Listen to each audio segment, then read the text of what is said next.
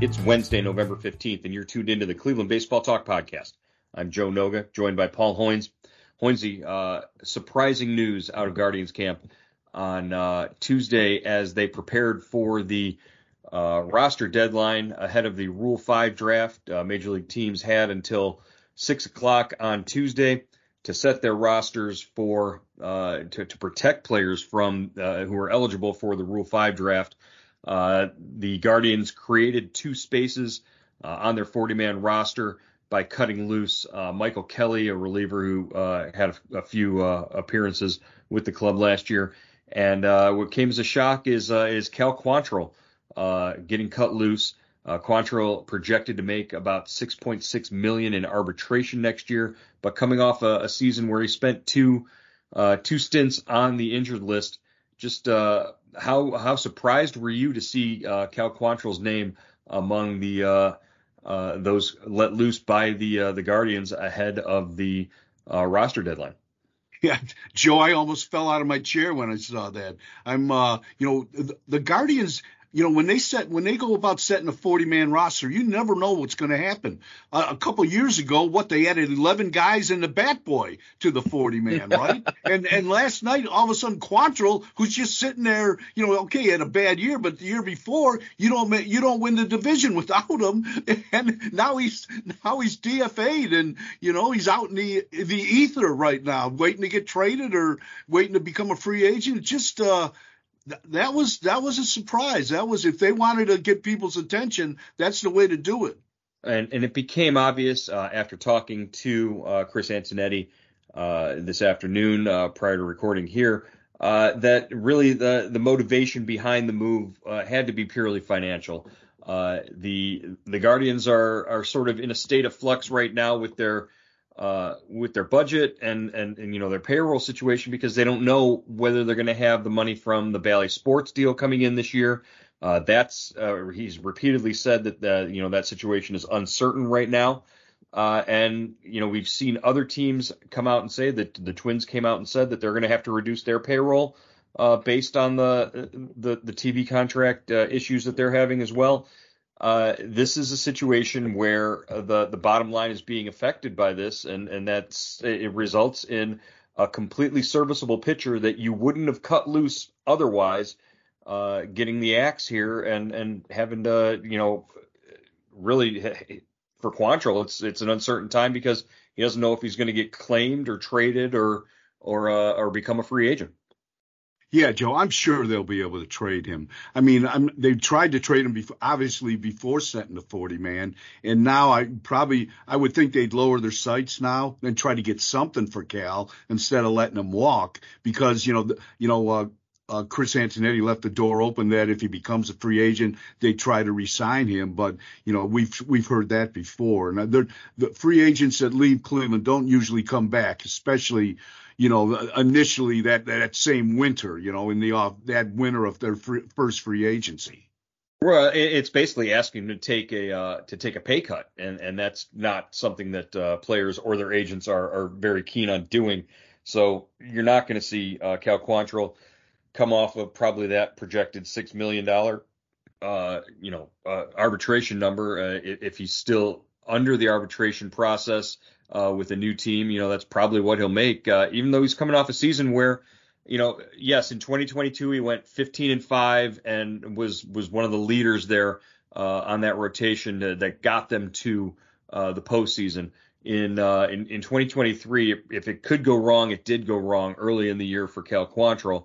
But he rebounded, and in September really showed that who he was as a pitcher, and he was able to come out there and give them 6 innings a start and keep them in ball games, and he's starting to figure things out with his stuff. It's a curious move.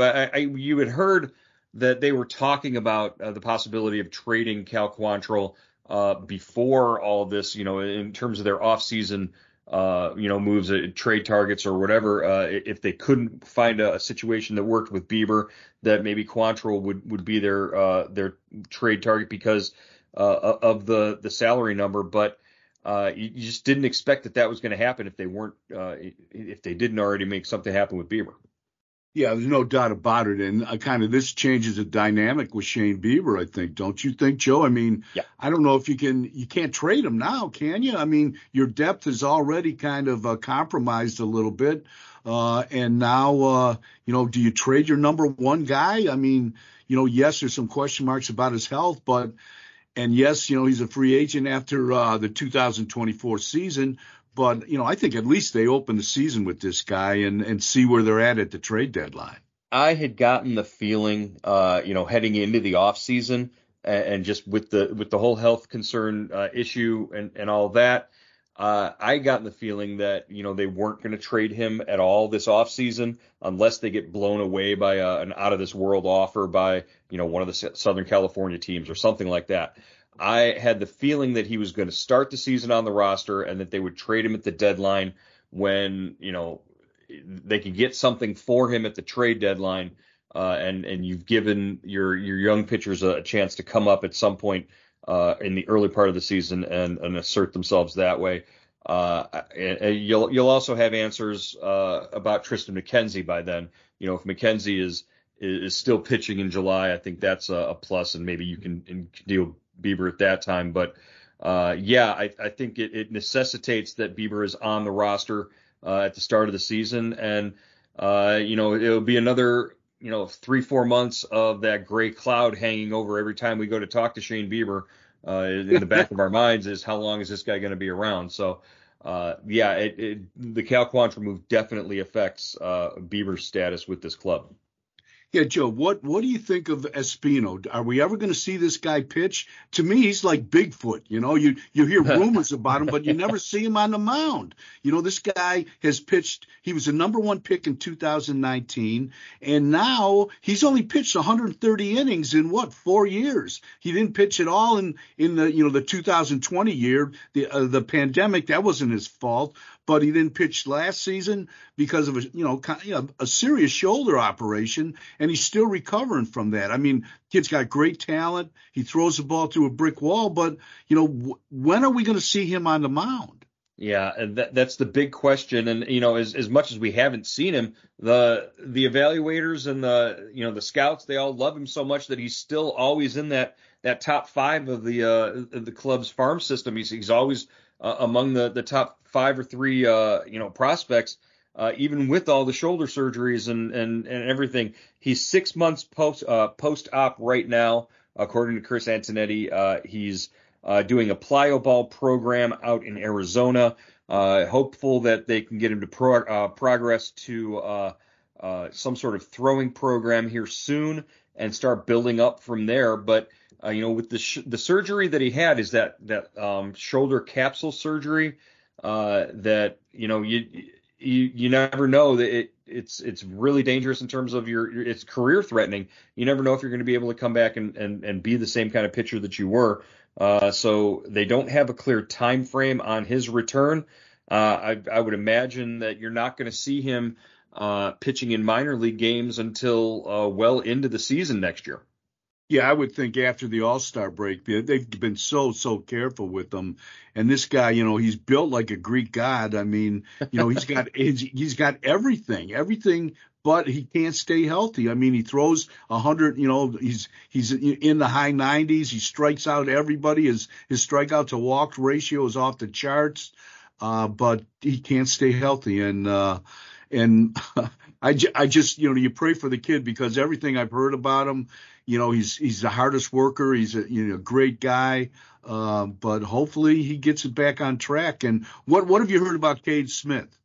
Well, he's big, he throws hard, and he strikes out a lot of guys. So would you want a guy like that in your bullpen? I think so. I think that's why they protected him. So Cade Smith, Daniel Espino were the 2 minor league players that were added to the 40-man roster yesterday ahead of that deadline. Obviously, Smith, 90-plus strikeouts in 60-some innings between Akron and AAA Columbus last season. He looks like, maybe one of the first calls when the bullpen is in need of an arm next year. You could see him up with this club at some point, if not early in the season, then definitely at some point later on. Yeah, he's like a cookie cutter for the Cleveland bullpen. He's 6'5", about 230. Everybody in that bullpen is built like that. They're like the offensive line for the Browns. So he throws hard. So he had like 14 saves last season. So he can pitch late. We know at least that in the high minors we've seen that. And he pitched with Quantrill in the WBC in for Canada in March. Well, you by cutting Quantrill loose, you reduce the number of Canadian players in that clubhouse by 33%. So you're going to need to restore that with Cade Smith. But yeah, I just think Hoynesy, 6'5", 230. I don't know. You might be living in the 50s. In terms of your Browns lineman size. Yeah, that's true. I am. Yeah. Nowadays those big boys are up over 300, well over 300 pounds. That's right. Hoynesy remembers the good old days where they had to go back to working day jobs in the off season. No, yeah. Well, you've got Stephan, Henches. All these guys who are up over, 6'5", 6'6", and just big boys that throw hard. I think Cade Smith, when he arrives, will definitely fit in. He fits that description and that profile for sure. Some of the names of Guardians minor leaguers that did not get added to the 40-man roster and who are therefore exposed when the Rule 5 draft does come around. Some names that are recognizable: Tanner Burns, a draft pick the year that I believe Gavin Williams was taken. He was taken in that same draft. Ethan Hankins, who was was on the fast track before he got hurt and had to, I believe he had to have Tommy John surgery, and he's working his way back. Lenny Torres, Josh Wolf, who was part of the return, I believe, in the Francisco Lindor trade. Yeah. So he's out there. He's exposed. Position player wise, Brian Lavastida is now exposed. And this is a guy who, had a cup of tea with the Major League club and he's been DFA'd. He's been re-signed. He's, been around the club for a while. He's probably at the point where he could probably get taken on somebody's Major League roster and stowed away there and maybe spend the season as a backup catcher if he's ready to do that. Micah Pries, Aaron Bracco, the other signing that same year that they signed Brian Rocchio in the international class. He and Rocchio were signed at the same time. Rocchio's obviously taken off a little bit faster than Aaron Bracco. Jose Devers, an infielder. I believe he's the brother of Rafael Devers in Boston. Diane Frias, who played in the World Baseball Classic last year. Gabriel Rodriguez and Wilfredo Antunez, also among those names who are out there. These are all guys who could go the way of Oscar Gonzalez being exposed, and if they don't get taken, come back and make their debuts, and we're all left scratching our heads as to why they were ever exposed in the first place. So we'll see what happens with the rest of those guys in the farm system. We mentioned here as part of our discussion about Cal Quantrill, the Bally's contract. What's the latest on that? And I know you spoke to Chris Antonetti on Friday. Just what's the latest there, and what we think is going to happen moving forward with the season with Bally's? Well, I think, this obviously, like we said before, it played into the fact that, Quantrill was DFA'd. They have a lot of uncertainty about their local TV contract with Bally Sports / Diamond Sports Group. They made, DSG was ordered by the bankruptcy court to honor its contract with Cleveland last season, and Cleveland received about $55 million in TV fees, and they're looking for the same thing this in 2024 because their contract extends through 2027. But Major League Baseball has petitioned the bankruptcy court to get an answer, a yes or no answer regarding the 2024 season on whether they're going to play Cleveland or honor their contracts with Cleveland and several other clubs, and they still haven't heard word from that. Joe, like for the national TV contracts, each team receives about $60 million a year. And those were new contracts last season. So, but a team like Cleveland really needs the extra income from their local TV contract, and that creates more uncertainty. And that creates more uncertainty with the kind of team Cleveland can put together. Yeah, it directly impacts their ability to fill out their payroll and what the budget is in that regard. And Chris Antonetti told us this afternoon, pretty much he said that much is that it will affect their ability to look externally in terms of whether or not they can add to the roster in that way. We just don't know yet. I want to remind our listeners, as soon as we know anything about the Bally's contract, anything about free agents, signings, releases, trades, it all goes on Subtext first. You can be part of our Subtext community and send us text messages directly. Me and Hoynesy are constantly posting to the Subtext subscribers. Subscribe for $3.99 a month. By going to cleveland.com/subtext or by sending a text message to 216-208-4346. Hoynesy, before we get going here, I want to mention Tanner Bibee and his runner-up finish in the Rookie of the Year balloting. Bibee got 20 of the possible 30 second-place votes behind unanimous first-place winner Gunnar Henderson of the Baltimore Orioles. Henderson became the 13th unanimous Rookie of the Year. Last time Cleveland had a unanimous Rookie of the Year, it was Sandy Alomar. He was the last Rookie of the Year, most recent in 1990 for Cleveland. They've been close a couple of times. I think Lindor was the last runner-up in 2015.